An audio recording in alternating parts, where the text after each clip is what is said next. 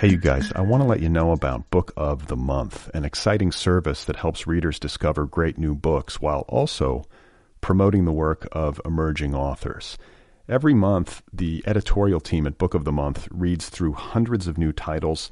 They do the curating for you. They narrow it down to 5 to 7 of the best new books on the market, and you get to choose your Book of the Month. To sign up, just visit bookofthemonth.com.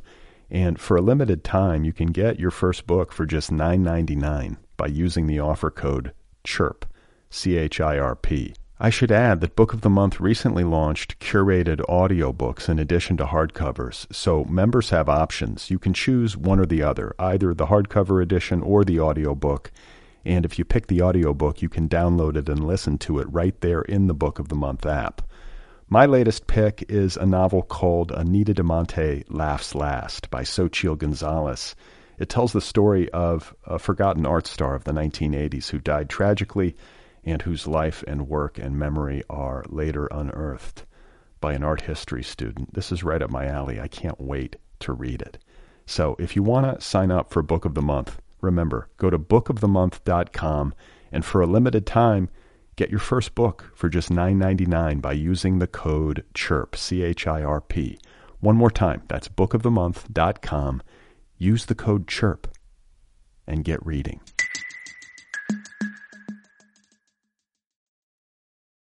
Hey folks, today's episode is brought to you by Marcy Dermansky Editorial Services. Are you a writer with a novel in the works, a memoir, a book of short stories? Do you need some help editorially? Do you need some editorial assistance? Go to marcydermansky.com and find out more about how to get edited by Marcy. She's an editor. She'll help you make your book better. marcydermansky.com. Oh my God. You are not alone. You have found other people. You and I have a friend in common. Every stupid thing that a writer could do, I've done. I think it's really beautiful. Dude, what a struggle, you know? It was incredible. You know, it's like your head exploded seeing what was really there. And now here's your host, Brad Listy. Just one person at just one time. All right, everybody. Here we go. This is the Other People podcast. Here we go again. The Other People show. I'm Brad Listy. I'm in Los Angeles. It's good to be with you. And I hope you're doing well. Are you doing all right? Are you hanging in there? You maintaining a grip on your sanity? Ever so tenuously?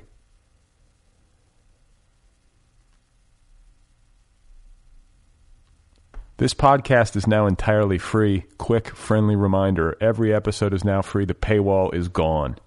If you want more information, you can listen to the last episode where I went over it at length. But I did away with the paywall, made it entirely free. I freed the podcast. It's all free. The app still works. It works better because now everything's free. The app is free.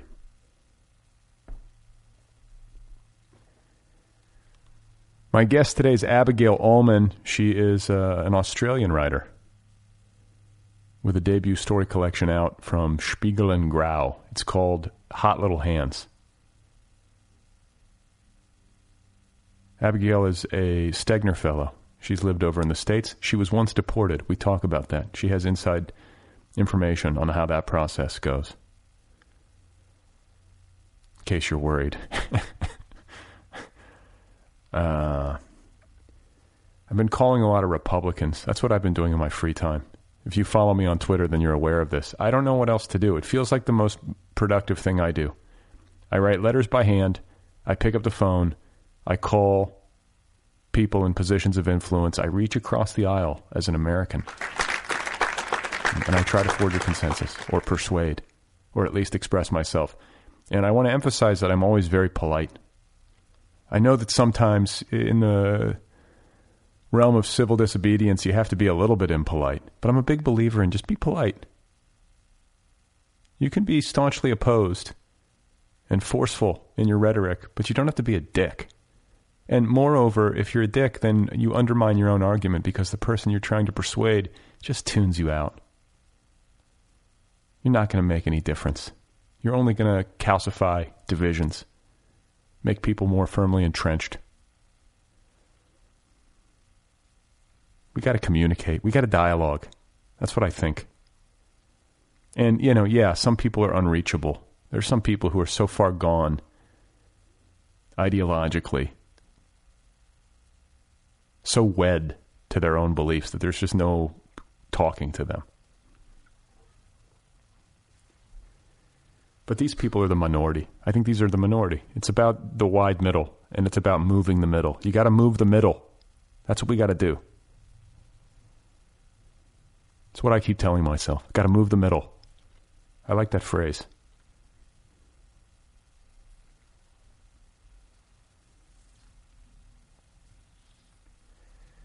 So yeah, that's what I've been doing. A lot of heartening conversations, surprisingly heartfelt and heartening conversations, both ways, where I'm like, God, I'm really concerned. And the person on the other end of the line, a Republican staffer, probably someone in their 20s, is like, yeah, me too. You would be surprised. And I was tweeting about this just a minute ago. What I've noticed is that the female staffers tend to be nicer. Female GOP staffers tend to be easier to talk with than the males. I don't know if that's coincidence or what, but it's the way things have gone for me over the phone. I wrote a letter to Lachlan Murdoch. It's another thing I did this week. I poured my heart out to Rupert Murdoch's son. Wrote him a letter. He's now the co-chairman of Fox News, essentially. He's going to take over for Rupert eventually in full. And I'm just like, come on, man. He's like basically my age. I'm like, please, just stop with this. This is your legacy. Can you imagine if Fox News is your legacy? Is that really what you want? I didn't say that to him in so many words. I did say it to him in so many words, but I was much more delicate about it. I just like, you have a huge responsibility with this media outlet. Dear Lachlan, please, Lachlan, hear me now. The question, too, is like, will he get it? I think part of my gambit was that, like, how many people really write to Lachlan Murdoch? How many citizens? He feels like somebody in a position of high influence when you add it all up, especially as a member of the media. He's got a lot of influence, a lot of power over the discourse. I encourage you to write very politely to Lachlan Murdoch. Hashtag Dear Lachlan. We got to get a Murdoch on our side. Got to get a Murdoch to see the light.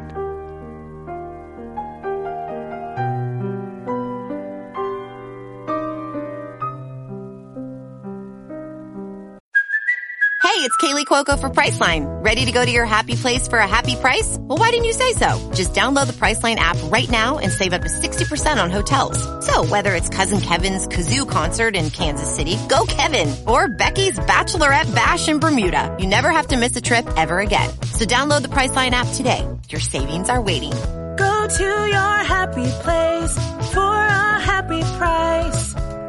Go to your happy price, Priceline. So my guest today is Abigail Ulman.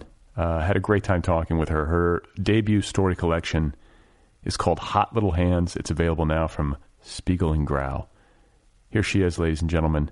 This is Abigail Ulman. First of all, why are you here? What the fuck are you doing here? Actually, it's a weird story. I mean, I lived in the States like on and off for 7 years, and then I moved back to Australia a few years ago, and I've sort of come in and out since then. But it was really the election, actually. It was really, I was in Australia when Trump got elected. It was really, upsetting and distressing, especially thinking about all of my friends here who, most of who are in, the kind of groups that he was attacking throughout the campaign, and started to think about how vulnerable they were. And I ended up just wanting to be here during the inauguration and go to the Women's March and just kind of be here, which actually when I was at the airport leaving Australia, I thought I should have just gone to the mountains of Nepal and pretended none of this is happening, because I don't have to be there. That's what I want to do. Yeah. Yeah. But there is something about being in a place, when something like that is happening, that is actually, I don't know, it kind of, I was glad to be here. And to feel like you're doing something actively to resist it, or I don't know. I get that. It can be a comfort in a way to engage. Yeah, exactly. And sort of exercise that solidarity in a way that's not just being on Twitter in the middle of the night. And and then also I feel like I came to understand, like it's more, you understand the nuances of a situation more, because, you know, around the time of the Women's March, there were people holding signs saying like "Free Melania" and stuff like that. There were a lot of funny signs actually at the Women's March. I have it on. I mean, I have a friend who knows a lot of people because of the line of work that he's in, and he told me that he has very well sourced information that had Trump lost the general election to Hillary, he and Melania would have announced their divorce the day after the election. Wow. But he won. And so then what? So then she's got to stay with him, because if she divorces him right after, that affects his approval. Does it really? Yeah. I mean, if she were to leave him the day after he wins, everyone would be like, well, there's clearly, you know, something's wrong here. That wouldn't be good for a president. Right, America likes its presidents to be like, you know, like a paragon of monogamous joy. Do you know what I'm saying? Like good family men or whatever. But so if this is true, let's assume this is true. That would mean that there's some sort of deal, or they pressured her to stay, or she had agreed to stay. But what if they said, you know, we'll take Barron away. We'll get you kicked out of the country unless you pretend to be a happy wife. I mean, she lives in New York. She doesn't look that happy, I have to say. But maybe that's a modelly I want this to be like Katie Holmes and Tom Cruise on steroids, and eventually she's going to escape. I don't know. Yeah. And she's going to give an interview to Barbara Walters on 60 Minutes that's going to be incredibly revelatory, and she's just going to come clean about everything. Can I just put it out there that I would like to ghostwrite her book? Yeah. I would put aside a couple of years of my life. Melania or Katie Holmes? Interview Melania. Oh. Well, I think that, you know, Katie signed a bunch of stuff, so I don't think she can ever say anything. Well, I want to see the movie version of her extracting herself from that marriage. I find that true. I think that's a really good story. That's actually a great idea, and it involved like burner phones and all kinds of, you know, like I think that there was like no, it was like it was Cloak and Dagger. Her father's a divorce attorney. He was advising. I mean, like that's what you would actually need. She had very good advice. Yeah, but even don't you feel? I always feel like she was sitting in her parents' home, like terrified that it was bugged. You know, because Scientology, I think, was onto her. That's what I want to know the truth about. Yeah. I want to know what happened. Yeah, I think everyone wants to know. Yeah, I think so too. So you came here 7 years ago on a lark. I mean, this is the thing about Australians, because I've lived in Australia for a semester abroad when I was in college, so I have some familiarity. But one thing I've always admired about Australians is how well traveled they are. Yeah. So it's totally common for especially young Australians to go travel for a year. Like it's like almost like a cultural value in a way that it isn't here and should be. Yeah, absolutely. And I think because Australia's so far from most places that we tend to go for a long time. Which, by the way, is a good thing. It's sort of nice to be tucked away down there. I mean, you know, I get that you can kind of get like island fever or whatever, or I don't know. But like right about now, like Melbourne sounds great to me. Right.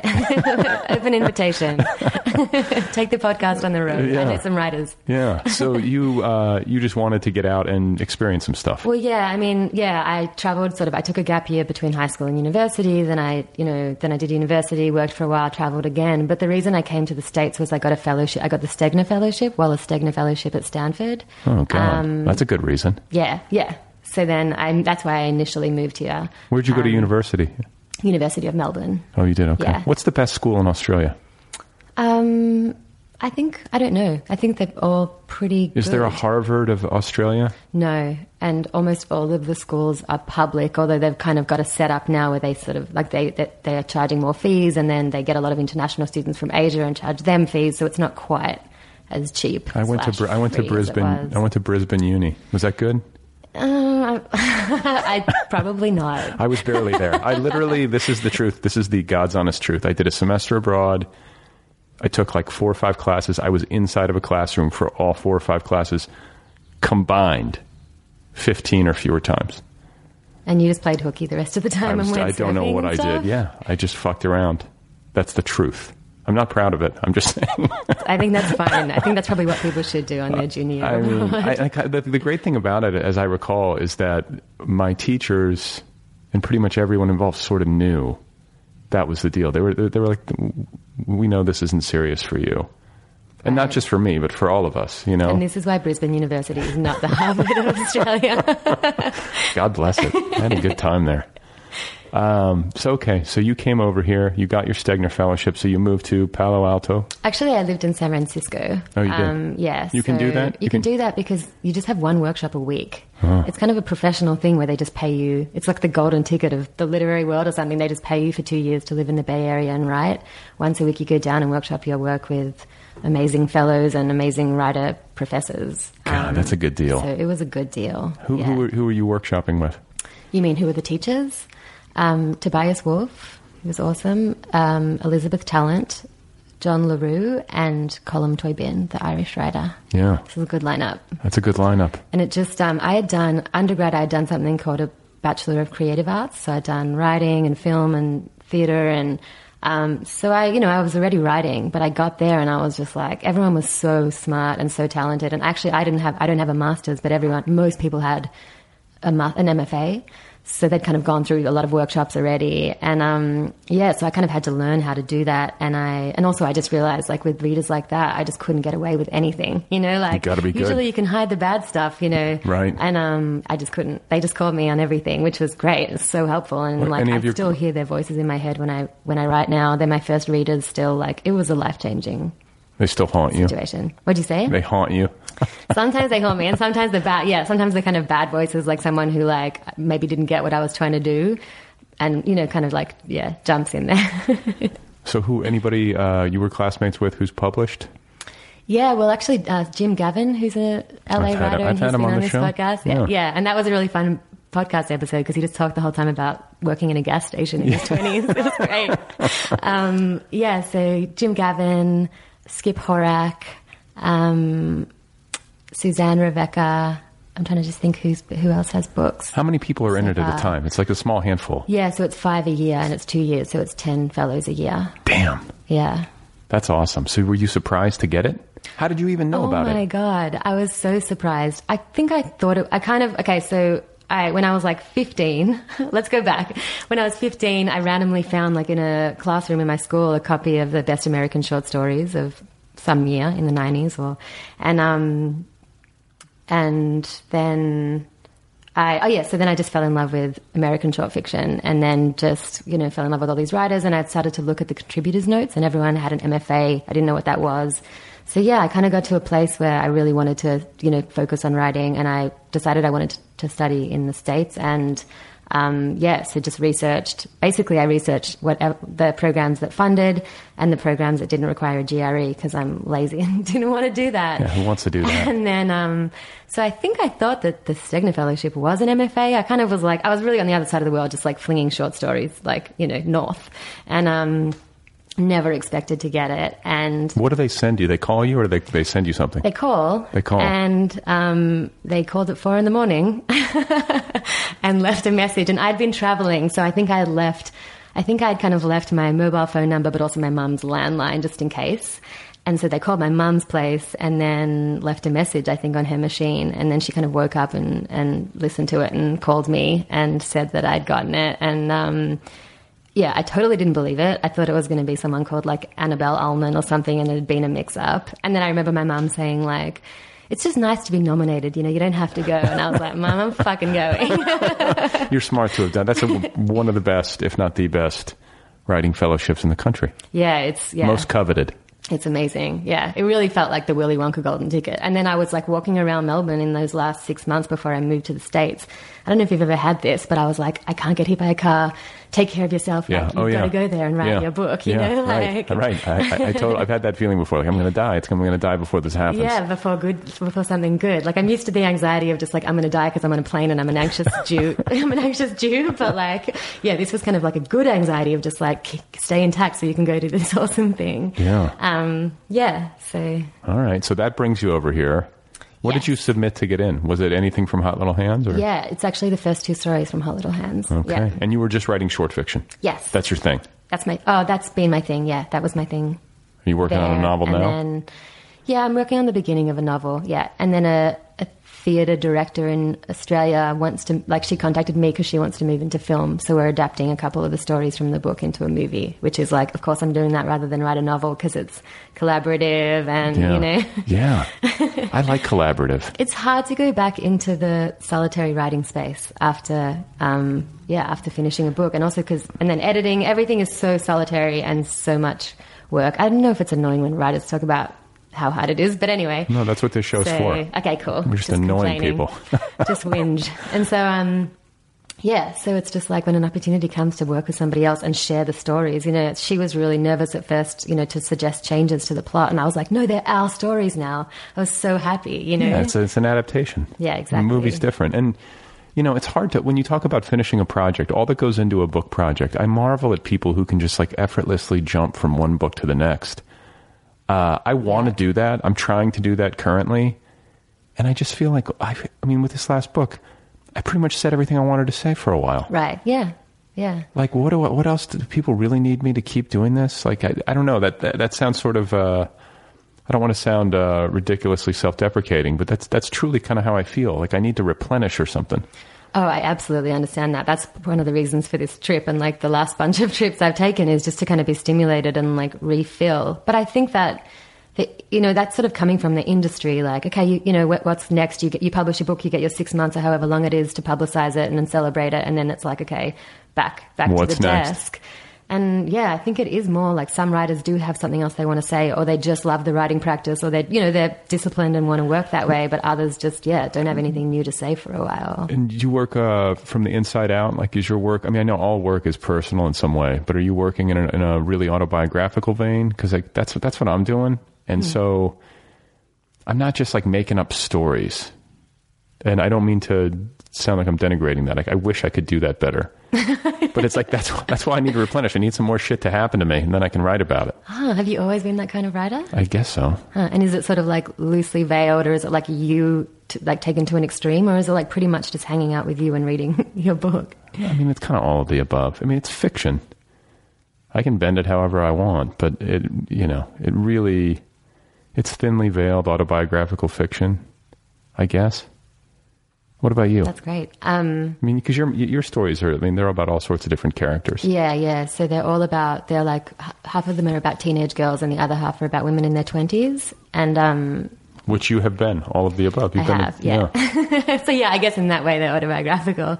But, no, they're not really. I always say, and maybe it's wanky, but I say that they're emotionally autobiographical because, like I remember coming home from school and lying on my bed and just like thinking like, I've got such a crush on this person or whatever, like I remember those feelings, but the stories that happened to the characters did not happen to me, except one of them, which is about the last story in the collection is about, there's a recurring character. She's in 3 stories and her 3rd story is about her getting deported from the US. And that did happen to me. So that's the one. You got deported? I got deported. No shit. But when?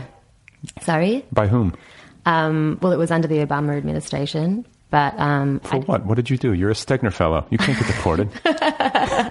Where were you to vouch for me? I don't know. I'm sitting here.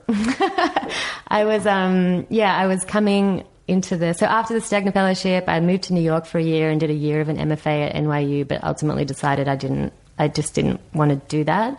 I didn't want more workshop time. And then I sold my collection unfinished. So it was 6 stories long.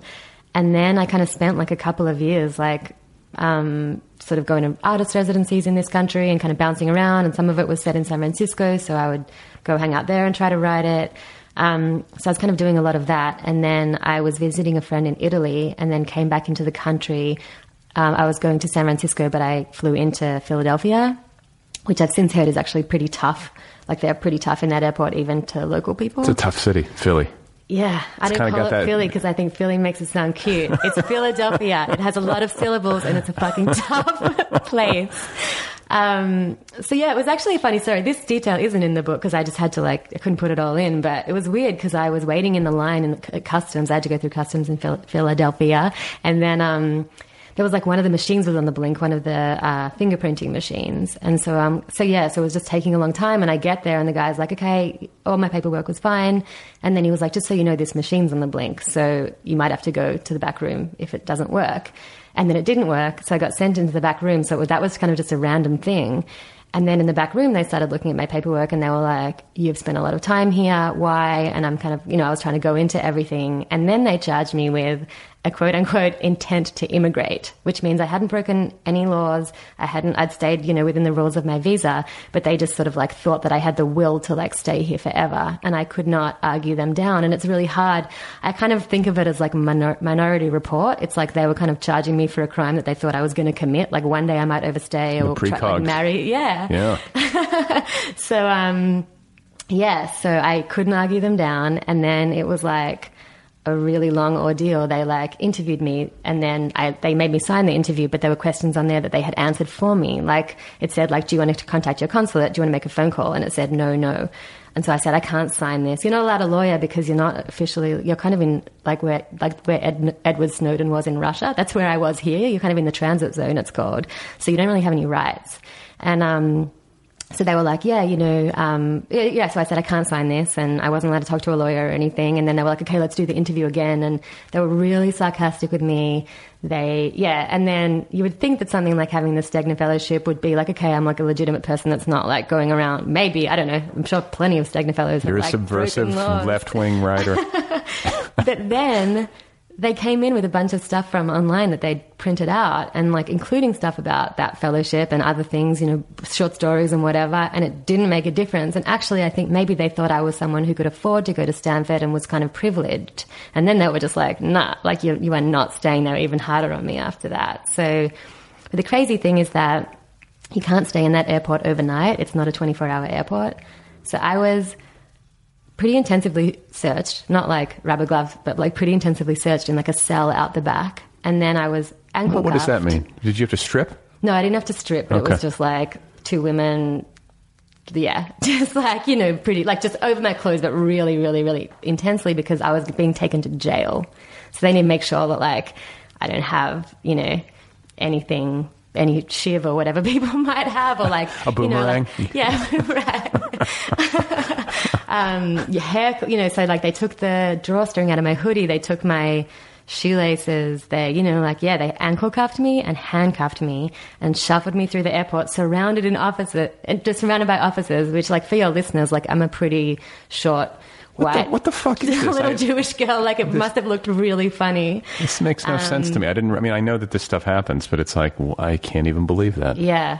And then I got taken to a jail in Philadelphia, and then I was in jail and I had to go through all of those processes. So it was like I had to get processed. I had to have a medical examination, which included a pregnancy test. They made me wait. Like, I think part of the thing that fucks with you when you're with any of these situations is like just uncertainty. So I would keep asking, what's going to happen next? Where are you taking me? When, and they just would be like, we'll let you know when you need to know, kind of thing. Like they were really sarcastic and really cold. And, just like locked in a cell, not knowing like how long I was going to be there, what was going to happen. Like, there weren't any, it was just like a cell with like a silver toilet bowl. You know what I mean? It was a fucking nightmare. And to come from like an international flight and then find yourself in a jail in Philadelphia, it's like, yeah. Like I was just in Italy. It was lovely.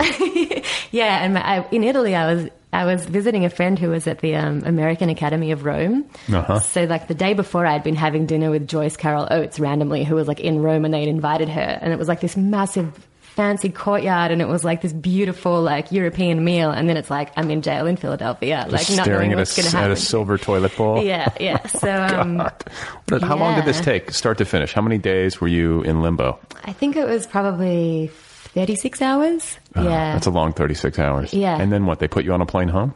So then, if you're not allowed into the country, the airline is obligated to take you back free of charge. So then I got fucking escorted to the airplane with handcuffs and everything like that, and then and then put on the plane and then sent back to Italy. And that was also a weird experience because I was like I was just like exhausted. I couldn't believe what I'd gone through. And then all these like fresh faced people like are excited for their trip to Italy, and like, and I was just sitting there like, oh my God, I just want a phone charger. Like I just need to tell someone what just happened to me. Oh my God. So then they sent me back to Italy, and then I had to use pretty much all my savings to then like fly back to Australia, like a really, I stayed with my friend in Italy for a couple of days and then went like back to Australia through Hong Kong. And, Yeah, and then ended up applying for the same visa that I had and got a bunch of letters from like employers and people in Australia saying like, she lives in Australia, she's like planning to come back to Australia after this trip, you know, and even just letters from family friends saying like, she has a close relationship with her family, she's not trying to like leave the country forever and illegally live in the States. So eventually I got given the same visa and came back. Yeah. I mean, I didn't come back and like... You're never going to Philadelphia again. I'm never going to Ever. Philadelphia again. Ever. That's in the story I wrote about it. It's like, I'm not even going to eat the cream cheese. I'm not going to watch the Tom Hanks movie. Like, I'm done with that place. I think it's okay. Do you have any places where you're like, I don't want to go back there? It was a dark time. There's so many. I kind of feel that way about Florida. I'm going to hear from listeners in Florida, but I don't know if I ever need to go back. The whole state, huh? The whole state. It weirds me out. I got a bad sunburn there. I got my head... When I was a kid, my sister... and I were in a fight. I was like 12 years old, and it was raining. We were there on a vacation. It was the first time I ever saw the ocean. I was 12 years old. Wow. Yeah. Are you from the middle of the country? Yeah. And we get there, we want to see the ocean, and of course it's like pouring rain for 72 hours. So we're all pissed off. We're going to go rent a VCR. Remember those? Yeah. Okay. I don't know. You're younger, so I don't know. And we pulled up in the minivan. Everyone's fighting, pissed off, like nerves are, things are tense. And my mom's like, I'm going to go get the VCR. My older sister says, I'm going with you. And then at the very last second, I said, I'm going too. And so my sister climbs out of the van. She's like on the sliding door side. And then I follow her, and she doesn't hear me because the rain is coming down so hard. God. And she's so pissed off that she like whips the door shut without looking. Just as I was like crouched, like trying to climb out. And so the door just like clipped me in the head and like knocked me out cold. Oh my God. Yeah. Which of course I blame on Florida and not my sister. So then when you came to, you were kind of just like on the ground next to the van? Yeah. My mom's like, you're going to have cauliflower ear. That's all I remember. Cauliflower ear? My mother always like leaping to conclusions. I'm going to be like permanently maimed. Yeah. It was like Florida memories. And then the next day the sun came out. We were so excited. Because we've been cooped up. Mm-hmm. And so we ran outside. No one put on sunscreen. So just blisters. Just the worst sunburn of my life. Oh my God. And everyone was in pain for like the next 4 days. Was that the whole vacation? Yeah, it's hell. My family never we never had a lot of luck vacationing. Though I should say the last one we took as adults just this past year was great. But as kids, we were notorious for bad weather. We went on a cruise, everyone was barfing. You know what I'm saying? Just that kind of stuff. Mm-hmm. Mm-hmm. It never went well. And my poor mom, we went to Hawaii. There was a monsoon. And we literally got rained on for 7 or 8 straight days. Oh my God. And then the entire time. So she's cooped up with the kids, having to entertain you in this foreign place. Well, we were adults at that point. The Hawaii one, right. We were I was in my 20s. My mom had dreamed of this for her, literally had dreamed of this her whole life. So she sort of, she wanted this to be special. I'm just telling you vacation stories. I rode down, the volcano, how you can take a bike ride. Yeah. I rode down that in the driving rain with my brother-in-law. Just freezing. Just because we were so sick of sitting in the condo. Mm-hmm. Was it fun? No, it was terrible. Did it add danger to it that it was pouring down the ground? It's probably going to come out. You're at altitude, so it was like a freezing rain. It was like sleeting. And I have a poncho, but I didn't bring warm clothes to Hawaii. So I'm shivering. I don't know. It's funny in hindsight. Yeah. Well, I think that's interesting because I do love to travel and I do it as much. It's what I spend my money on. I'm never going to be able to buy a house or anything. It's just as soon as I save a bit, I spend it on a plane ticket. And I think that on Instagram and stuff and just my friends who have full-time jobs and can't, because I freelance, so I can freelance from anywhere. My friends who have full-time jobs and can't do that. I think it just looks really, glamorous or amazing and fun and I have the best life. And I do love it and I am so lucky. But also there's a lot of chaos and darkness and like what you're saying, unexpected stuff that happens when you travel. I usually travel by myself. So then it's I have to kind of access some kind of inner resources to deal with it or external resources, But it gives you stuff to write about. Yeah, well, and absolutely. It's I find travel, I can't do it. I have a family now. It's hard with young kids. Hopefully later. And that's also expensive. Yeah. Because I got to take them with me. And then how is that on the plane? That's hell. I mean, with small children? Yeah. No. I mean, like, especially when they're in diapers. Yeah. Your kid like shits its pants and then you're like wedged into the lavatory. And it's hard because I don't have kids, but like I know how I feel when there's like a really difficult kid and like on the plane next to me or a crying baby or whatever. And I try to, be so empathetic, but I imagine if I ever had a kid, I would be like, well, I know how much I'm pissing everyone off because I was one of those pissed off people, know? Yeah. But you can't not do it if you want to go somewhere. Yeah. You got to just go. And, I think too, like parents, you gotta just go. You can't stay cooped up just because it's difficult. You got to go take your kids places, but let's let them get out of diapers. Yeah, fair enough. Once they're potty trained, I'll think about taking them. Right. That's probably a good rule. Yeah, and then you travel differently because you have kids and you're looking, like my sister has 3 kids and the way she travels now and, like the things you look to do and stuff is totally different. But it seems kind of fun, like more outdoor things or you want to go look at the animals or whatever. You're not like, where is the cool neighborhood with the bars, That's better, just so you know. Stick to that. My wife and I, we were in, this is before my son was born, but we took our daughter to New Orleans and we were in the French Quarter with like a 3-year-old and it was radically different than every French Quarter. Have you been to New Orleans? Yeah. Okay.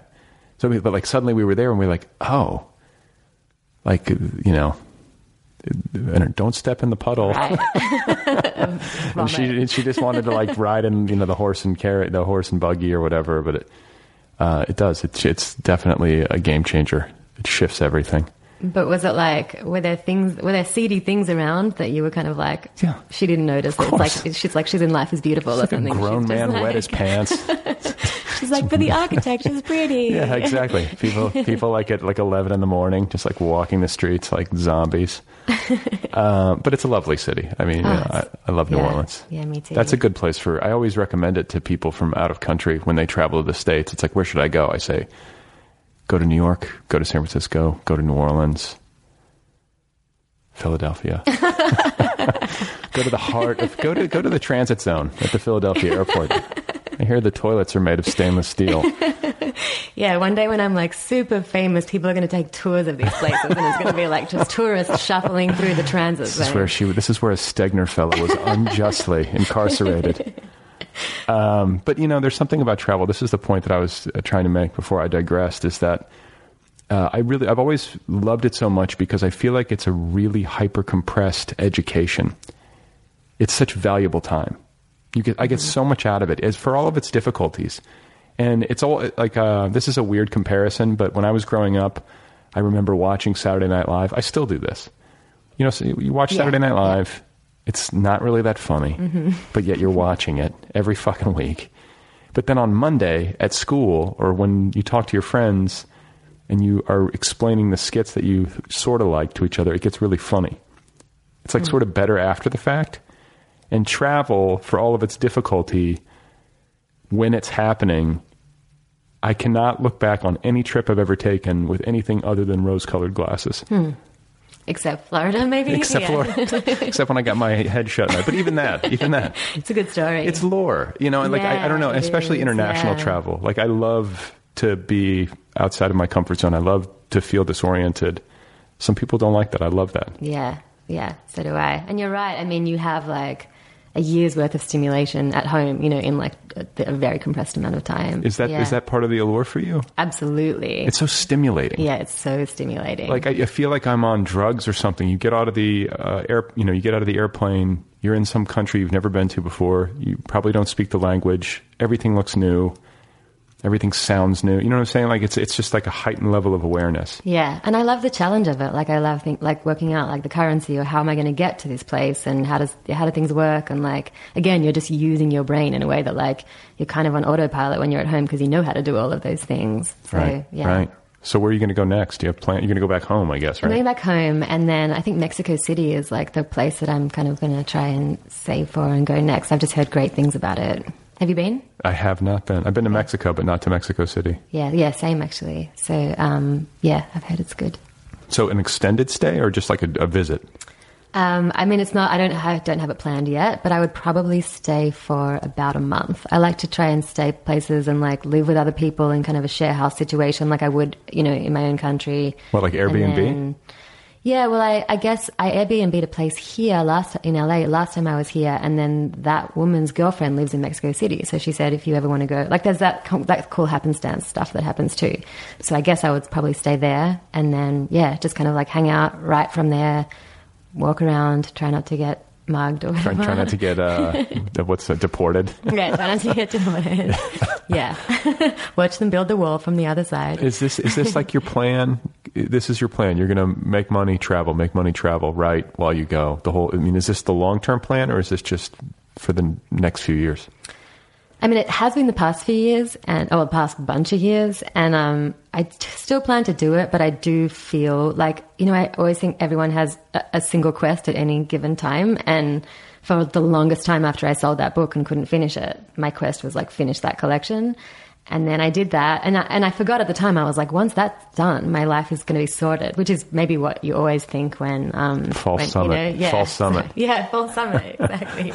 So then, and now I feel like my quest or whatever is just to like work out where I'm going to live and kind of put down roots, because I have communities, but they're really scattered. And I mean, community is like an idealized thing and it's always kind of complicated and stuff, but I really do want to like live somewhere and, have roots, put down roots. Yeah. Wherever it is, whether it's home or like, in Australia or elsewhere, I feel like that's really important. And I'm experiencing the lack of that a little bit, and a little bit like, here I've met awesome people, but they're kind of like, well, you're sort of 1 foot in and 1 foot out, like. I don't know how much to invest in you. Yeah, exactly. Which is also kind of like maybe very LA and New York, where it's kind of just like, it's a bit transactional. It's like, I don't know what the payoff is going to be if I. I have fantasies of just living in a place that's beautiful and affordable with lots of smart, cool people, and we all know each other, and like there's a real sense of community. Yeah. I don't have that. I don't think most people I know, regardless of where they live, have that. That's the thing. And then whenever I talk about this, people are like, well, maybe you'll just like get a partner and then you'll both be creative people and you'll be stimulated that way. But it ends up feeling kind of sad and conservative to me. Of course, I want that. But also like, like what you're saying, it would be great to like know other people. And, I feel like a lot of people get this. If people who do MFAs in small places, I think, get this. They get 2 years of just like potlucks and dropping around for drinks and, that sort of thing. And like maybe Provincetown and places like that. I was telling my wife last night, because I watched, do you ever watch that show Chef's Table on Netflix? No. It's like the ultimate food porn. It's like beautifully shot. Like the cinematography is peerless, and it's all about incredible chefs. And it shows them preparing. And I'm not even into that, but like I like watching this because I like documentary film. And anyway, it's on Netflix. Okay. Chef's Table. Yes. And this new season, I think the first episode is all about this monk. And she is Korean. So she lives in South Korea in the most beautiful monastery, like tucked up in these lush green hills. And there's like a rolling river that, you know what I'm saying? Like it could not be more idyllic. And they, she meditates in, I think it's called a pagoda. Is that what it's called? That sounds right. Yeah. And it's the most beautifully ornate, painted, carved, like it's gorgeous. There's bridges, there's a garden. So I go upstairs to my wife, and I'm sort of Buddhist, like, sort of, and I idealize it. And I'm like, I think I should have been a monk, which, by the way, might not be what you should tell your wife. With like 2 kids sleeping in the next room or whatever. I think I miss my calling, honey. Like a Buddhist monk, you mean? Especially a Buddhist monk. Because I'm thinking to myself, and I was texting my friend this, I was like, you live on a resort, you have a community of people, nobody talks, everybody's celibate, there's no complications, everyone's just sexually frustrated and vegan. But you know what I'm saying? Like it almost feels like this. It's like that whole fantasy that a lot of writers have, and I think a lot of people these days have, who live in, our hyper distracted world or whatever. It's like, God, prison sounds great. Just sleep and read, write. Do you know what I'm saying? It's like enforced. Yeah, I see that like pops up on Twitter every once in a while, and it's like, not that I'm a badass, but I'm like, I had however many hours in a cell, and I'm like, you're nah. like, you've never been in the transit zone, buddy. Yeah, exactly. Go to Philadelphia transit zone and then talk to me about your prison fantasy. But I totally know what you mean, and especially, for me, it's especially with reading. Like, I think I can still get writing done, but I don't read nearly as much, and that, I love the idea of just being somewhere and getting to. Do you think that listening to audiobooks counts as reading a book? Yeah, if you can do, I do. If you can do it and concentrate as well, because I listen to nonfiction audiobooks, but I can't concentrate on fiction, so I just don't do that. But I think if you can take it in, it does. Okay, that's good. What do you think? Well, that's what I'm banking on, because Okay. that's how I've been doing it lately. Because I can go to the grocery store, or I can run I can be in my car and I can listen to a book. And do you listen to like literary fiction or Not as much. Right. I listen to a lot of biographies. Right. So I think it's good for nonfiction. The thing about literary fiction is that it's so often about the language that I feel like I'd just be rewinding it to sort of re-experience it or, listen again. But yeah, I think it's really good for nonfiction. All right. Well, do you come from artsy people? Yeah. Oh, my mum is creative and my dad is not at all. So I guess half, but I have 3 older sisters and we're all 4 girls. 4 girls. Mm-hmm. Yeah. And, and we're all kind of artistic in some way. So I think, my dad lost that one. He did. Oh, God. Is he scientific? Yeah, exactly. He is. Yeah, he still has to help me with my taxes and yeah. Well, at least there's got to be one in a family who can handle that stuff. Yeah, exactly. But I am really lucky in that, they never kind of questioned, what I wanted to do. Although when I got that fellowship at Stanford, I said, "Are you kind of relaxed now that I'll be okay?" And they were like, "No, you'll get paid for 2 years, so we feel fine about the next 2 years. But beyond that, we don't really know." So they know better. Yeah, exactly. Yeah, it's hard. I mean, you get like this golden ticket, like you say.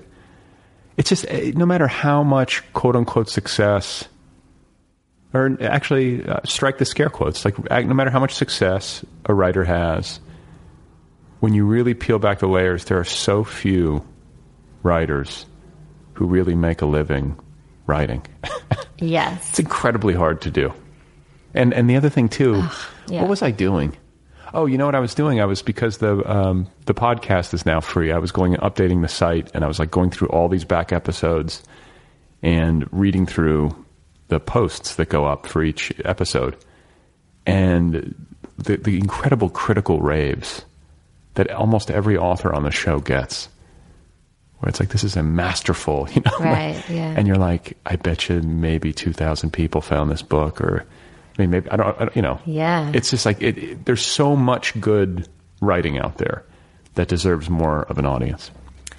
Oh, yeah, it's so true.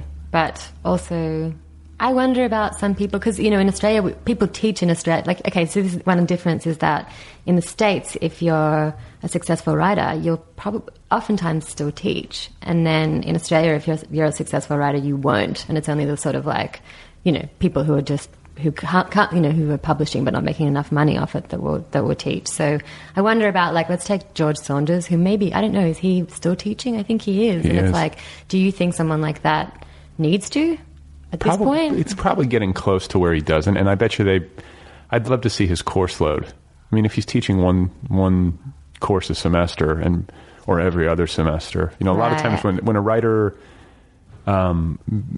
achieves a certain stature, I think a lot of times schools will give them very friendly terms. Right, that makes sense. Just to keep them on the payroll and be like, he teaches here. Right. Yeah, that makes sense, and it makes it attractive. If you're here every students. leap year, you can actually take a class. Right. Right. But I also think some writers genuinely enjoy teaching. It wouldn't surprise me if he actually really likes that. And then, like T.C. Boyle, he's taught forever at USC. But again, I don't think he teaches very much. But it's steady income. It's health insurance. Yeah. These are the things we got to worry about in the United States. Yeah. And if you don't have that base, then then it's all on you. So it's like, why not keep the teaching job? Let the university pay for my family's health care. Right. In Australia, you guys just have health care, right? Yeah, we have health care. Yeah. And I don't we're so lucky, I guess. I don't have any student debt. My whole education cost $6,000. See? Yeah. Donald Trump, if you're listening. If anyone's wondering how I travel so much. Sean Spicer, if you're listening to this on the treadmill. Yeah, but it's interesting, and I think it's like with the teaching thing, I think it's like what we were saying about this expectation that you finish one book, 6 months later you start the next. I think it's the same with teaching in this country, where pretty much everyone in the Stegner Fellowship, everyone at in most MFAs, they're getting that credential because they probably also want to teach, but not everyone is a good teacher. And some people are amazing at it and love it, and it's what they're supposed to do. But it's interesting that is kind of like what writers do now. I feel like everyone, and, you know, being in LA now, I feel like everyone, you know, fiction writers either try and teach or try to like write for TV. Those seem to be the two things in this country that I see people doing. And you know, it's always fun when you meet a writer who does something completely different as as a day job. Yeah. I think it's probably healthier. I don't know. I was just reading an article in the New Yorker about Jack White and how he like lives in Nashville, does all these weird things. He's outside of the big hives of the media culture. He's not in LA. He's not in New York. And he was saying something to the effect of, if I was there and I was surrounded by it all and I just felt like I was one of, you know, a million people at the same trough, it would stifle my creativity. That makes some sense. And like you say, it's not interesting. I don't know. Yeah. And well, yet I'm a person who's tried to write for TV and is sitting here in LA. So it's like, what, you know. Well, yeah, but yeah. And I think, yeah. So I don't know if it's really going to happen in our generation, but I noticed in earlier generations that, that the second novel was always like a thinly veiled academic novel, like trying to take down like the other professors that you hate or whatever, you know, like, I don't know. I haven't seen that much of it from like younger writers, but, but you know, I feel, and I guess that goes back to the travel, like so much of it. When I'm in Australia, I, like everybody else, I'm on my laptop, I'm looking at Twitter, you know, I do freelance copywriting. And so I'm just like doing that in the same apartment or in an office. So sometimes I feel like the only way to get out of feeling like we're all living exactly the same life as each other, you know, in a certain demographic of people is to go and like be in other places and see other things. Good for you. That's smart. I mean, you know, and I think too, it's increasingly important to have some people in this world who are actual citizens of the world. Especially, I don't know. I feel like if you look at the statistics, I mean, the numbers bear it out. There are very few Americans who even have a passport. Right, yeah. And I know that there's a socioeconomic part of it. You have to be privileged enough to be able to travel. But the truth is, you don't have to have insane... You can make it happen if you want to, if you really want to get out. I mean, you're proof of that, right? I mean, you work, you save up some money, you buy a plane ticket, you go. But like we said, I mean, like health insurance. There's lots of things that I have set up. But yeah, I mean, also, you know, people here, like it's more of an inward-looking country, which will probably become more so with this. It's unhealthy. Administration. It's unhealthy. And it doesn't square with reality. Like we live in an interconnected world. I think that's objectively true. Yeah. So it would make sense for us to, I think it would be of great benefit if everyone had like a compulsory gap year or like a subsidized gap year where it's like, go travel. Right. Yeah, like, even if it was Canada or Mexico, it doesn't have to be far away. just see what else is happening and how people talk about your country. Climb the wall, cross the border, go the other way, you know, like just do something. I feel like that is part of, it's part of a very big problem. Yeah, well, I mean... Yeah, last time I came to the States, that was the thing also is like, you know, the bubble. Like, so my Twitter feed and everybody's, you know, and the politics on there, they were kind of all, you know, of a piece. And then got on a plane and came through Honolulu, and I was sitting next to a guy from Honolulu to San Francisco who was just a really big gun guy, and he was kind of like making fun. I told him I was a writer, so he started talking about a journalist who had said that he shot a gun at a gun range and was traumatized by it, and then just by shooting at a gun range. And this guy was like, this guy was also in the army that I was sitting next to, and he was like laughing at this journalist and showing me these gun websites and stuff. But he was a sweet guy. That's that like I never would have the ultimate introduction. Welcome to the United States. Yeah. Want to see my favorite gun website? Exactly. But also, he was so different from me. And I was like, oh, we're all just talking to each other on Twitter. Like, you know, we're not really, obviously people have conservative family members. No, he wasn't hitting on me. He wasn't, okay. No. I'm just curious if that was like... That would be an amazing line, though. And be like, that's the gun I have. That's the one I'm going to get next. Check out this ammo.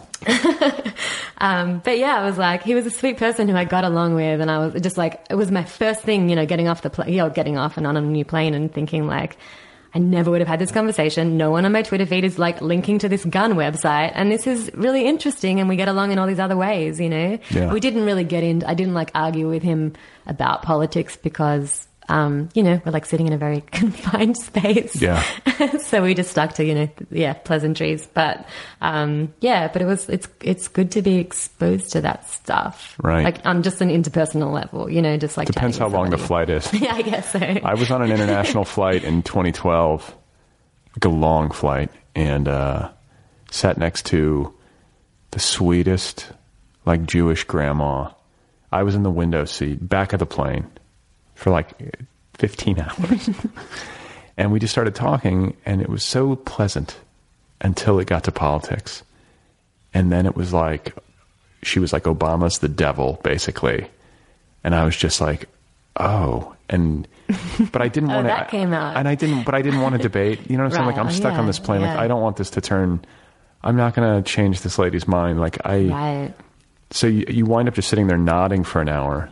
Like, how can I just take my Ambien and get out of this? That's basically what I ended up doing. But, I don't know. It's good to talk to the people next to you on the plane. I need to do more of that.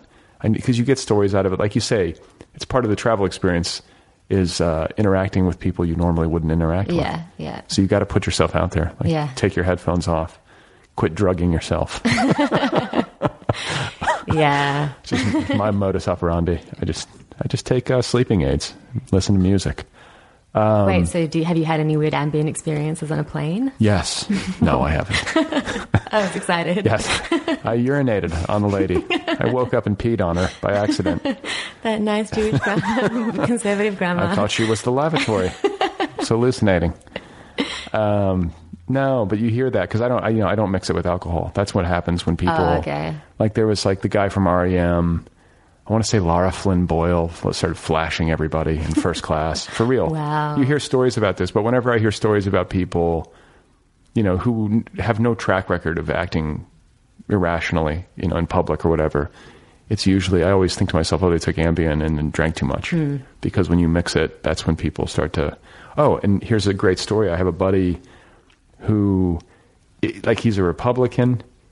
He and his wife are Republican, dear friends of mine, but like probably the most conservative friends of mine, and just, lovely people, but square, not crazy. Though I guess back in their college days, they were a little wild, but, they are straight arrows. And it was right after, I think they'd had their second baby. And my friend, the wife was going back to work. And I'm gonna call her the wife just so I don't out her on this show. Yeah. Not trying to be weird. So the wife was going back to work, and she had been nursing the baby and was not getting good sleep. And so it was like a Sunday night, and she's like, "I have a meeting at work tomorrow morning, and like I have to sleep. I have to sleep." And it was like 8:00 at night on a Sunday. They had some wine with dinner, nothing crazy. So she's like, "I'm going to take an Ambien, and I'm going to just go to bed." And my buddy, the husband, said, "Okay, I'm just going to watch TV. Like, good night." So he watches like another couple of hours of TV, goes back to his bedroom. She's not there. Oh my God. And he's like, "What the fuck?" And he's like wondering where she went.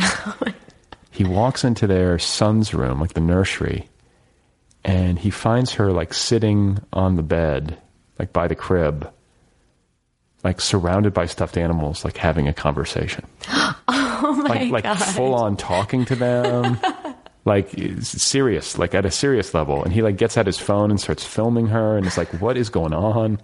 Like that's how they finally put it together, that she was having like a really strong reaction to alcohol and Ambien. Wow. Yeah. And like the reason I even know this story is because like we were hanging out at a later date and he played it for me. It was the funniest thing you've ever seen. What was she talking to them about? I can't even remember. That she was like practicing for the meeting. Yeah. I mean, she was doing a PowerPoint.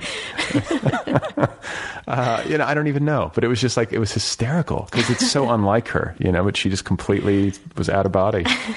Just word to the wise when you head to Mexico City. That over the kind of Ambien that they have down there. I'm sure it's great. Yeah. You can get anything in Mexico. Can you really? Is that what? Yeah. Don't act innocent. I haven't really been yet, but I guess Abigail is feigning surprise right now that she doesn't know the pharmaceutical situation. Yeah, I'm going to open a briefcase at the end of the interview and just like offer you a ton of pharmaceutical drugs. But yeah, no, you can pretty much walk into a pharmacy in Mexico and just be like, I need anything. I'm pretty sure it's a very permissive culture. I remember I went to a wedding in Mexico, and everyone was like, I'm not a pill guy, though. I'm not big into it, except for like a sleep aid on a long trip. Are you into pills? Not really. But yeah, after moving to the States, I kind of adapted for the same reason, sleep stuff. So I started dabbling with just or being prescribed like Xanax or Klonopin or like things to help me sleep. Do you have trouble sleeping? Yeah. You an anxious person? Yes. You do anything for it besides pills? Like you have to exercise? Yeah, exercise, yoga, like a little meditation, but it's mainly just like from a meditation app or one that my yoga teacher kind of teaches us. Yeah, and then I've done some CBT, like cognitive behavioral therapy, and that's really helpful because it's just about talking back to those like anxious thoughts, and kind of just like trying to find a rational thought to, kind of address an irrational thought. Should I do that?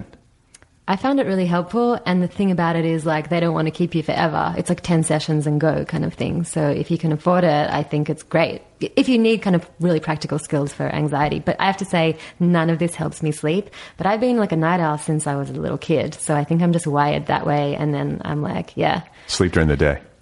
I don't really. It's kind of like always a struggle. I mean, I sleep more. I sleep further into the morning than people who have to get up, at 6 for their kids or work or whatever. But but it's just a struggle. And how many hours a night do you get?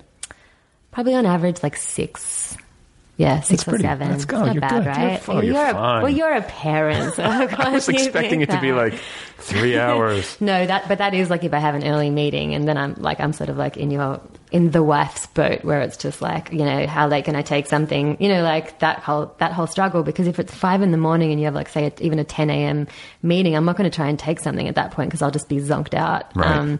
So yeah, it's a constant struggle, but probably I know a lot more about American politics and culture because of it, and just international, because that's when I'm like on, which is really bad for sleep hygiene or whatever, but I'm like online, like reading stuff, Read some Trump Twitter to put yourself to sleep. Yeah, right. Well, that's the thing. I think he starts tweeting at like 2 a.m. in Australia, so it's a really weird time. Like it can make me really anxious. But I have to also say, on the flip side of all of this, I really like writing at night. Do you write at night? No, I'm worthless at night. So you first Here's thing in the my morning? problem. I like to write right in the middle of the fucking day. All right. Like I like to think that I like to write first thing in the morning, and I always try. But like usually things go best for me right around noon. But that's the most inconvenient time. Why? I don't know, because I feel like late at night or early in the morning I can wedge it in, because it can't usually be the primary thing. It's like I can't interrupt other stuff that I'm doing. I don't know. I guess really at this point it's whenever I can do it. Right. I just got to make it happen.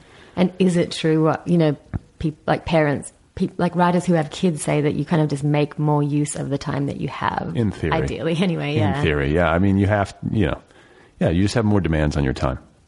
So if you want to keep doing it, you got to find a way. Right. And like for a while, I started the new year getting up at 4:30 really early, which was great. And I always get so much done when I do that. It's totally crazy. But if I get up super early, I'm extremely productive. But the problem is that living like that, the sleep situation has to be very, very carefully calibrated. If I don't get to bed early enough, then I'll burn out. Like if I go to bed at 11 and wake up at 4:30 and I just keep doing that to myself, then the work suffers, my cognitive function suffers, everything suffers. You have to get some rest. Right. But that also means that like no one can be waking you up or right. Like that stuff. I got to be like solid. climbing into bed at 9 o'clock and being like, everyone shh. Dad's going to go insane. So it's hard to be disciplined. I fell out of it. I got to get back into it. But then just to get into that cycle, I've got to have like 2 or 3 nights where I get almost no sleep. Right. Why is that? Because like right now I'm used to going to bed at like 11 or midnight now. And it's hard for me to just like, okay, I'm going to go to bed at 9 tonight and get up at 4. Right. You're going to go to bed at midnight, wake up at 4, just power through.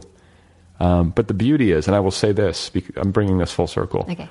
With regard to having trouble sleeping, which I have those troubles, when I am working like a dog and getting up early and pushing myself in that way, I sleep like a baby. I go to sleep. You know what I'm saying? When you're that tired, yeah, you have no trouble sleeping. Yeah. So the key is to just work yourself to the point of absolute exhaustion. But that's the only time. So maybe that's right. the, you know. But also, if you're working, if you're writing, then you don't have that anxiety. Like that's part of the anxiety at the end of the day is all the things that you didn't do, right. you know, or yeah, at least for me. And so, yeah, I feel like if I was having solid writing days every day, then I'd probably sleep better. Just knowing you did the work. You try. I mean, it might not be the greatest writing, but you got the words on the page. Yeah, yeah. Or on the screen or whatever. So you mentioned that you're Jewish, right? Like, where are you spiritually? You do yoga? Are you practicing Jew? Are you atheist? Like, I like to ask people this. Yeah, I definitely I grew up secular Jewish, so like just cultural Jews. And are there a lot of Jews in Australia? I mean, not compared to here. Yeah. Yeah. I don't know. I want to say a number. I want to be like, there are 50,000, but actually it's just you. It's just you. It's just your me family. And my family. The Australian like the Jews. Noah's Ark or something. We just like floated over there. Yeah, but I think Sydney has like the Hungarian Jews and Melbourne has like the Polish Jews. And you Polish? It's yeah. My maternal grandmother was from Poland, but came to Australia when she was 1, and my maternal grandfather was from Palestine and came when he was 5. Okay. Yeah. Like fleeing. Well, I guess not. Palestine. Yeah. You're not fleeing Palestine, are you? No, that was no. I think his 2 older brothers kind of came to Australia, and then the rest of the family to work in agriculture, just on farms. And then I think that my grandfather's mum, was miserable and missed her sons, and so the whole family went by boat to Australia from Palestine, and they were farming too, and they were only supposed to stay for a few years, and then the Depression happened, and they couldn't get back. So like. Now they just stayed. The rest is history. Yeah. So here I am with this accent. Yeah. Yeah. So, but that's, I guess, the thing about being Jewish in Australia. Like, one of the reasons the States is so comfortable to me is that, like, especially in like these coastal cities and like in a lot of like little pockets, it's just it's comfortable to be Jewish, and everyone is kind of like Jewish. You know, like when I lived in the Bay Area, everyone went to a Seder for Passover, and you know, everyone, or even if they didn't, it's not weird. And because it's a small population in Australia, like I remember going to university and just people had like never met a Jewish person and asked me, you know, really basic questions, and like always, you know, and still there, all my friends ask like, what are you doing for Christmas? And it's just not in anyone's like consciousness that, you know, like Jewish people don't celebrate and stuff. So, yeah, so in some ways I feel like being Jewish in Australia was like, it's almost like I'm characterized by what I'm not or something, because it's not, we don't have a happy holidays culture there. It's very much like Merry Christmas, and it's pretty like sort of, it's not a religious country, but you know, most people are Christian still, and that's sort of how people talk. So yeah, I almost feel like it makes me feel a little like less Australian or something, because I don't participate in that, which is I guess why like communities end up being like the Jewish community in Melbourne is pretty insular. Did you hang out with mostly other Jewish people in Melbourne? As a growing kid, up? Growing up, probably like 3/4 of our like family friends and stuff were also like secular Jews, and then I've sort of moved away from that community as soon as I could. Well, but it's fascinating though, because I was talking about this the other day. Like I envy speaking to what we were talking about earlier about wanting to have a sense of community, live someplace where you really feel like rooted and connected with everybody. I envy the way Jewish people hang out with one another. There's a lot more cohesion among Jewish people. I was raised Catholic. I don't feel any of that. Right. I don't think Protestant people are like, where are the Protestants? But like Jews hang out with each other. Yeah. You know, there's some of that. And like there's more of I guess there's just more of a community vibe. Yeah, that's true. But I tend to think that ex-Catholics seem like they kind of have a community, yeah, you know? We're just disgruntled. What the fuck was that all about? Yeah. Yeah. And that is a really nice thing about like, yeah, meeting a Jewish person over here or something. It's just like you have this like weird Why are Catholics always ex-Catholics? Like, you don't hear people being like, I was a Jew. Like, everyone's like, people are Jewish, even if they're secular Jews. But like, people... But can you be a secular Catholic? No, I guess not. It seems like an oxymoron. I guess so. I just feel like there's like people who are like... Can be a hypocrite, probably. People love to like shed the Catholicism. I don't feel like people shed Protestantism as much or something. You know, and there are very good reasons to want to disentangle yourself from the Catholic Church, but... I mean, there's a cultural part of me, I guess, that, especially because my parents are from Louisiana, so I have a lot of family roots down in New Orleans and everything. And down there, it actually is really, like, I'm sure you sense that if you traveled in that part of the country. Like, the Christian thing down in the South it's in the water. in a way that it isn't in other parts of the country. I guess the Midwest a bit too. There are certain parts of the country where it's thick, but like the South, it's a social thing. It's a cultural thing. It's deeply rooted. And I imagine if you were born and raised there, it would seem like very normal. Like this is just the way things are.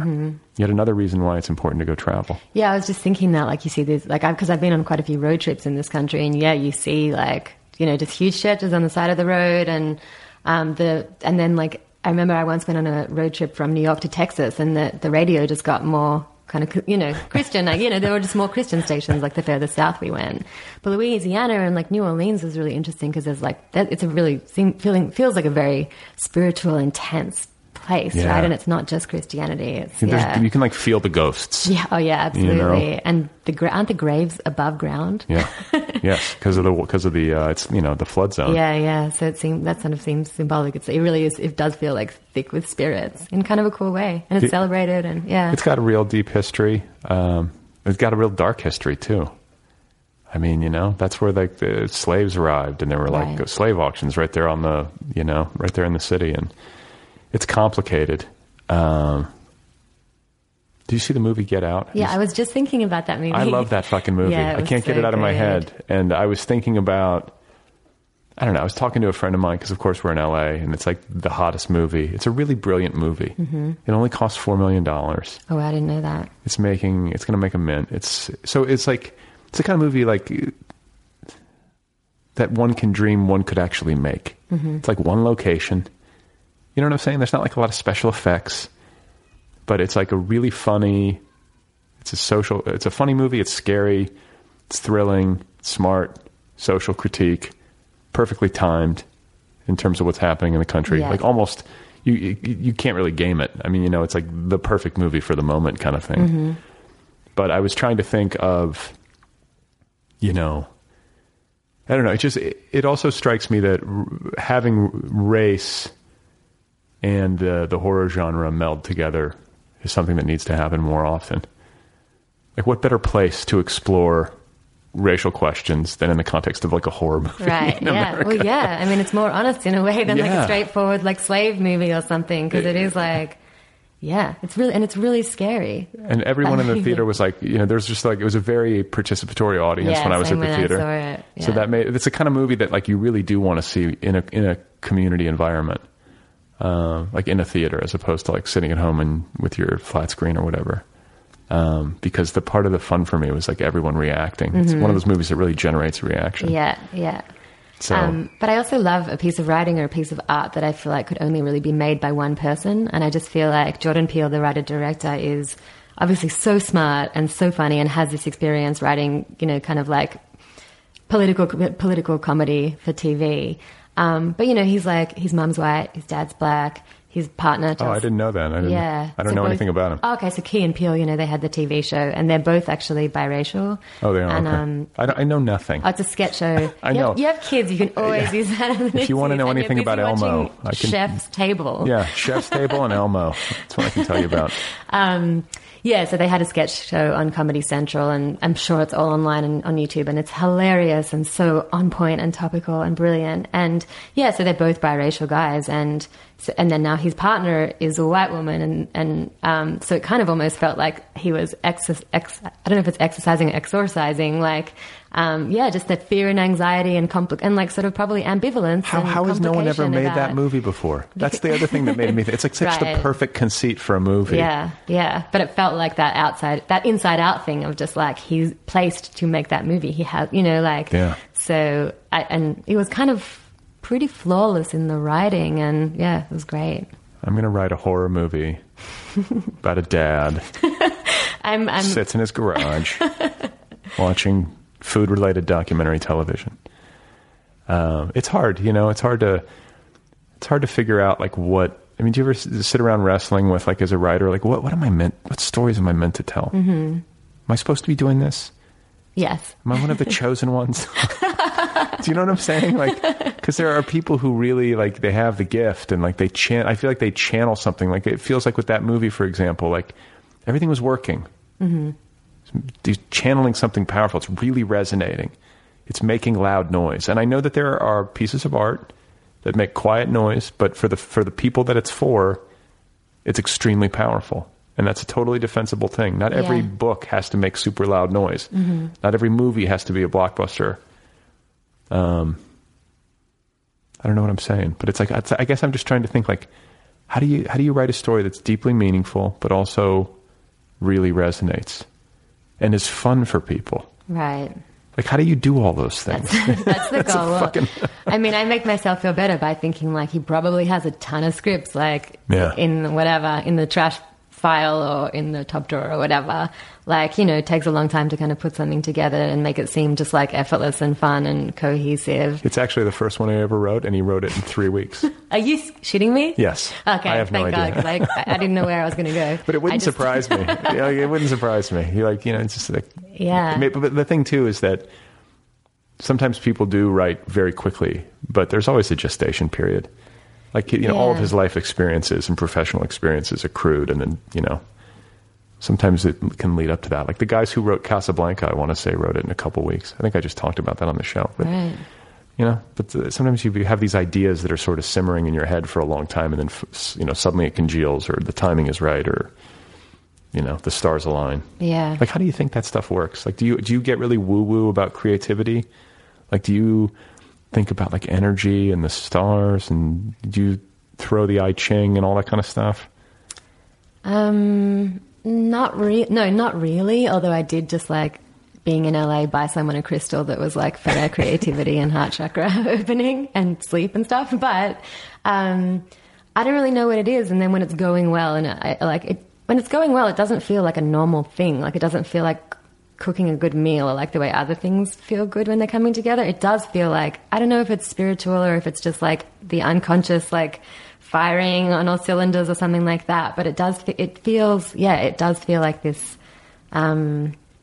it's very satisfying. Yeah. It's also just like impossible to replicate. And, it's like you can be sitting in the same place, wearing the same outfit, drinking a cup of coffee at the same time, and, every day for like the next 6 months, and it won't happen again. But, it's like playing golf, and I don't even play golf. You ever played golf No, I've before? never played golf. So you might not believe me, but I swear to you it's true. Hitting a golf ball, like crushing it, like making good contact and like hitting it far, feels awesome. I don't care who you are. You don't have to be athletic. You don't have to like golf. But I challenge anyone to go to a driving range and hit a golf ball really hard and not be like, that felt good. It's like... I can imagine that. Even the sound seems like it'd be satisfying. Yeah, because it's like, there's something like almost like ninja-like about a good drive. But it's an extremely difficult sport, and you almost always suck at it. But like, even if you go out and play 18 holes and you have one good shot, that one good shot is enough to make you want to do it again. Do you know, right. That's kind of like the analogy that I feel like, because of writing, you'd have that one good time. It's so deeply satisfying that it brings you back. Yeah. Or you're just genetically predisposed to want to do this. And, it's a genuinely interesting question as to why people have this compulsion. Yeah, and the further you go into it, the more interesting that becomes, because I have done a little bit of teaching, and I felt like the students, understandably, I was probably this way too, and going to writers' festivals and stuff as an audience member, but the students were, they would just kind of want to know about, like, how do you get published, and how do you, and how do I get an agent? Like? Yeah. They haven't even written a novel yet. Right, yeah. But it's just like, also just, wanting to know, like, what that feels like. And then now it's like being published. What does that feel like and stuff?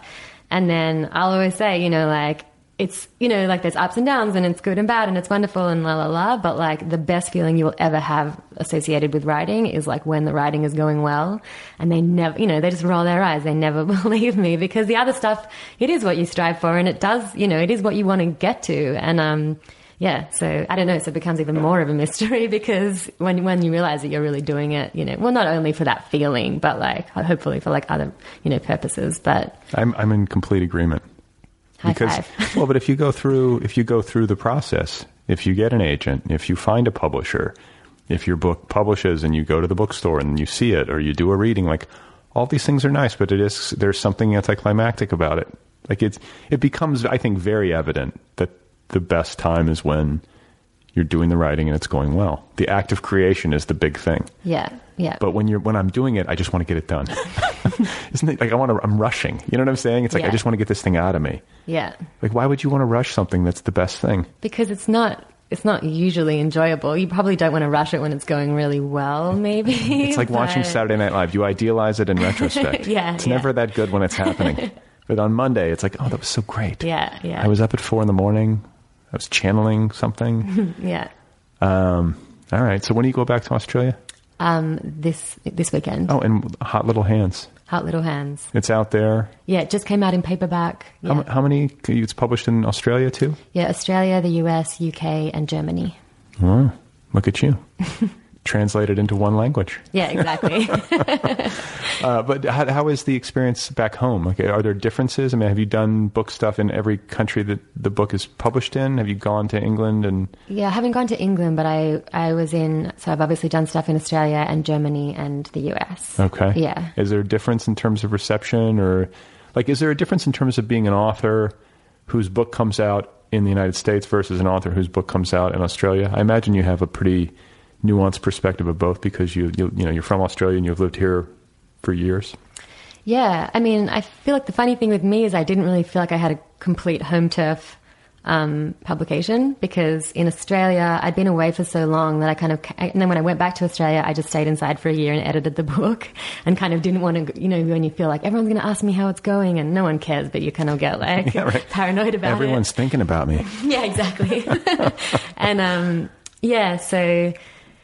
so then when the book came out there, a lot of people were like, in the writing community were like, who even is this person? And like, yeah, it was kind of like I wasn't complete, like some people welcomed me, but it wasn't a complete kind of like, if I'd lived there for 7 years and published a book, like I would have had a huge launch and, but it was sort of like, it seemed a little tempered, but I have had a lot of really good experiences there, and it being a smaller pond, and then probably also studying in the States at like a prestigious program helped. So, with some things. So yeah, I've done a lot of writers festival. I get to judge competitions, and that stuff actually continues there, which is really nice.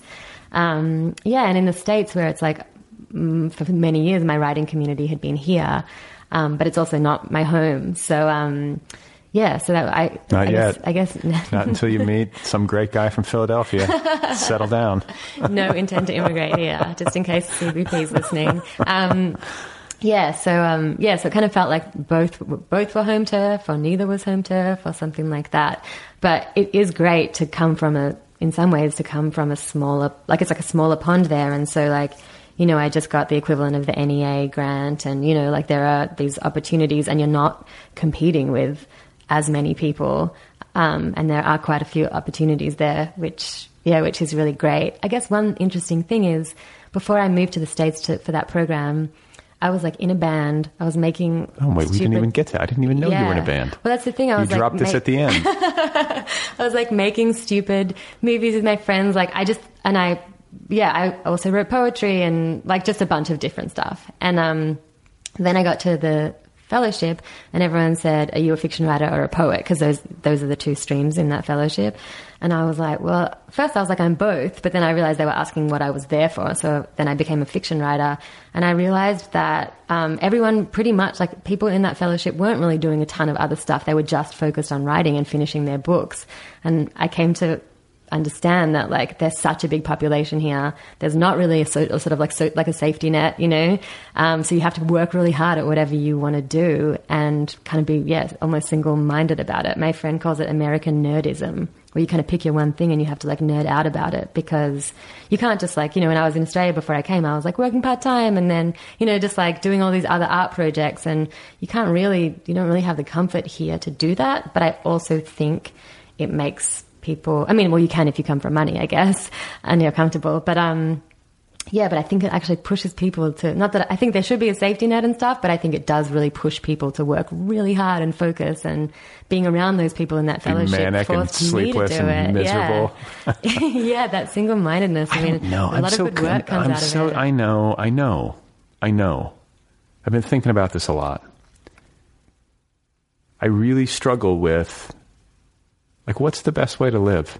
Is it like, I know that human achievement is a great thing, but like I've been reading biographies. I was listening to biographies of a lot of times it's like these, like the Steve Jobs biography, for example, and you learn about how he treated people. Like he was just such a dick to people a lot of the time. Not always.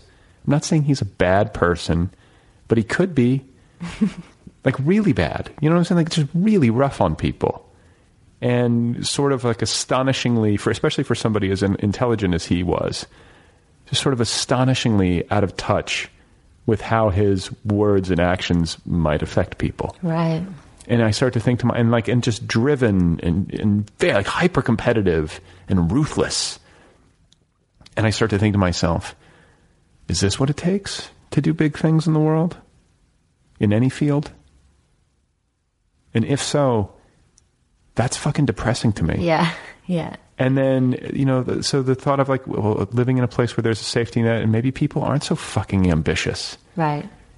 But then you talk to people sometimes from places like that and they're like, I'm bored by it. I want to go to America and be part of the rat race and like really where things can happen, And so the grass is always greener.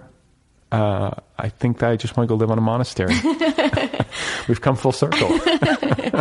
Yeah, we also just need more stories of big things that happen in nice ways. I'm sure that exists. And when you think about like TV and stuff, I just feel like there are these stories now of like, particularly with these like female-led shows, that are kind of have been coming up in the last few years, where it does sound like things are done, in a really communicative way, and then.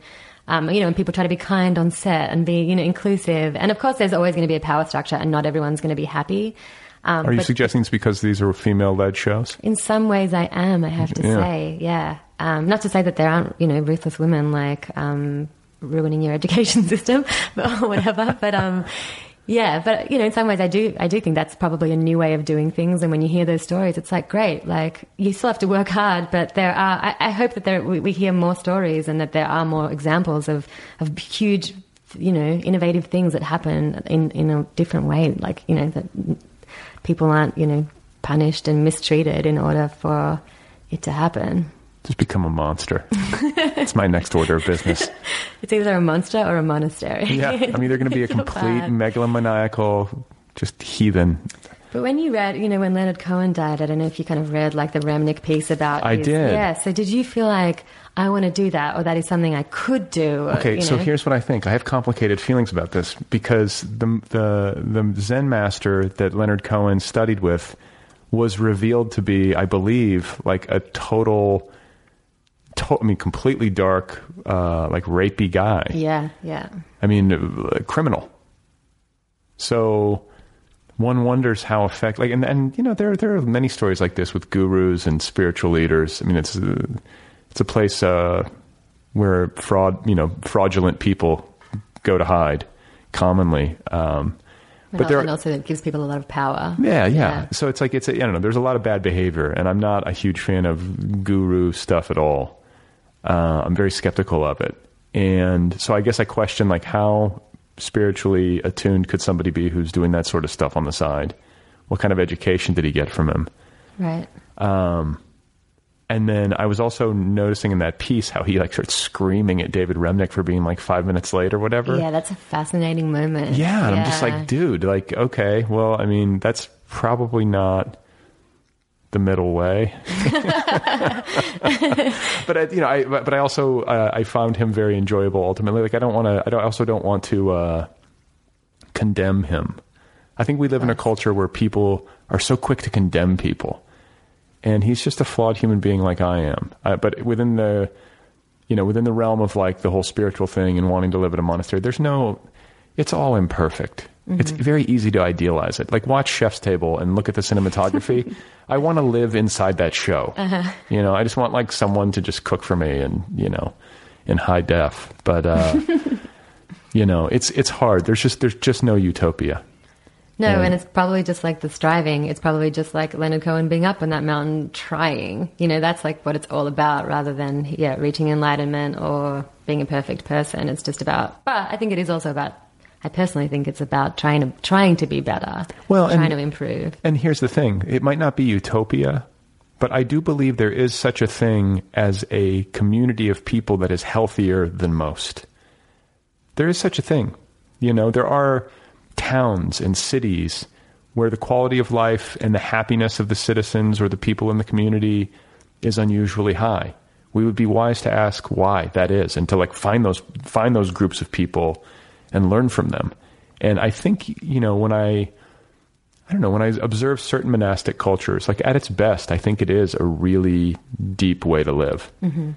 And especially, when you countenance it against the way most people live, like you and I, and like the computers and the phones and the screens and the traffic and the ambition and the cost of living. And like, you're just like, oh, it's very easy to think to yourself, it'd be really nice to just go out to the country, have a small room, Mm-hmm. like no phone, my schedule, eat simple meals, have some friends, people come visit, you help take care of them, you have deep meat, you know what I'm saying? Like it can be like a totally awesome little ecosystem, but it's also got human problems too. Yeah, and it seems unlikely to just have that, consistently. If you can have that for a little bit, it's great. Like artist residencies are great like that. That's you get right. your lunch delivered, and then you get to have dinner with brilliant people, and everyone sits around saying, why can't it always be like this? We should all move to Marfa or wherever and do it.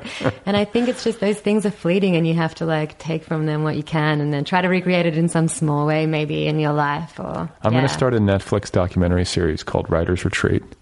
Just shoot it in beautiful, I'll shoot it with a very accomplished cinematographers. I don't know if there's a way to do it though. Like the act of cooking is so visual. I think if you just filmed writers writing, it would. Oh my God. Probably wouldn't work. But yeah, I guess an audiobook recommendation along the lines of like a Guru's or whatever is Pema Chodron, who's she's amazing. And again, an example of like a woman who is, who is in, kind of an influential position, and I think is, really self-aware, and in some ways seems, she's like not self-critical, but I think she kind of questions herself. And well, she was a layperson until she was like 40 or something, or in her 30s. Like she had a life. Right, yeah. She didn't it's like. true. She has kids and grandkids and stuff. Yeah. She's divorced twice. Like she lived some life before she became a monastic, which I think makes her maybe able to relate to lay people better. And she's a Westerner. Right. But yeah, I've read some Pema. I'll read all that stuff. Yeah. So anything. Like very calming when I can't sleep sometimes. I'll just like throw in an audiobook of her. Oh, yeah? Yeah. What's the one, Don't Bite the Hook or something? Do you ever read that one? I think I've read all of them, but I don't remember the title. When Things Fall Apart. Yeah, exactly. Well, Abigail, it's such a pleasure to meet you. I'm glad I caught you before you returned, to Australia. Me too. You never know. I might never be allowed back. I was going to say the immigration authorities are about to burst into my garage at any moment and remove you forcibly. God, it is happening now. It's so fucked up. Yeah. So fucked up. But I'm really glad to meet you, and I congratulate you on your book. Thank you. I wish you well on the film adaptation. I wish you well on your travels to Mexico City. I wish you well on the novel that you just got started. Thank you, and I wish you well on novel, work-life balance, monastery, and just getting some fucking sleep. Just overall psychological health. Yeah, for all of us. Amen. All right, folks, there you go. That is Abigail Ulman. Her debut story collection is called Hot Little Hands, available now from Spiegel and Grau. Available in multiple countries all over the planet. Check your local bookseller. Look online. Track it down. Hot Little Hands. This podcast is all free. You can support it if you want over at patreon.com/otherpplpod. That's patreon.com/otherpplpod. You can also support the show via PayPal. There is a link on the show's website over in the sidebar. If you'd like to email me, the address is letters@otherppl.com. Let me know what you think. Have to say a thank you, as always, to Kill Rock Stars for the music. Be sure to check out killrockstars.com.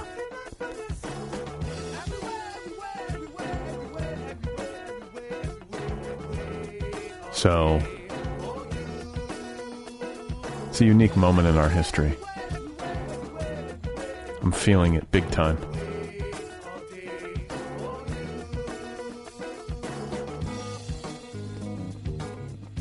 I like this song as a closer. This might be my favorite closer from this small rotation of songs from Kill Rock Stars. If you've never taken the opportunity to imagine me dancing to this song, I'd like to give you a moment to imagine me alone in a dimly lit room, dancing to this.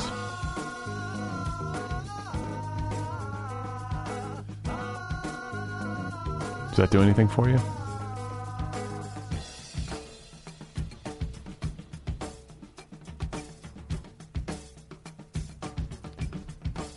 So, call Republicans. Write to Lachlan Murdoch. Handwritten. I think handwritten is always better than email. There's something about a handwritten letter. Gets to the heart. It can melt even the coldest heart.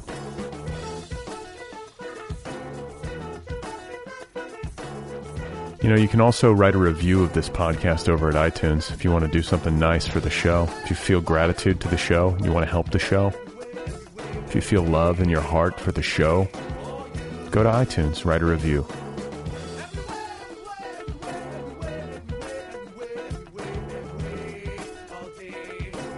I think I might go see a movie tonight.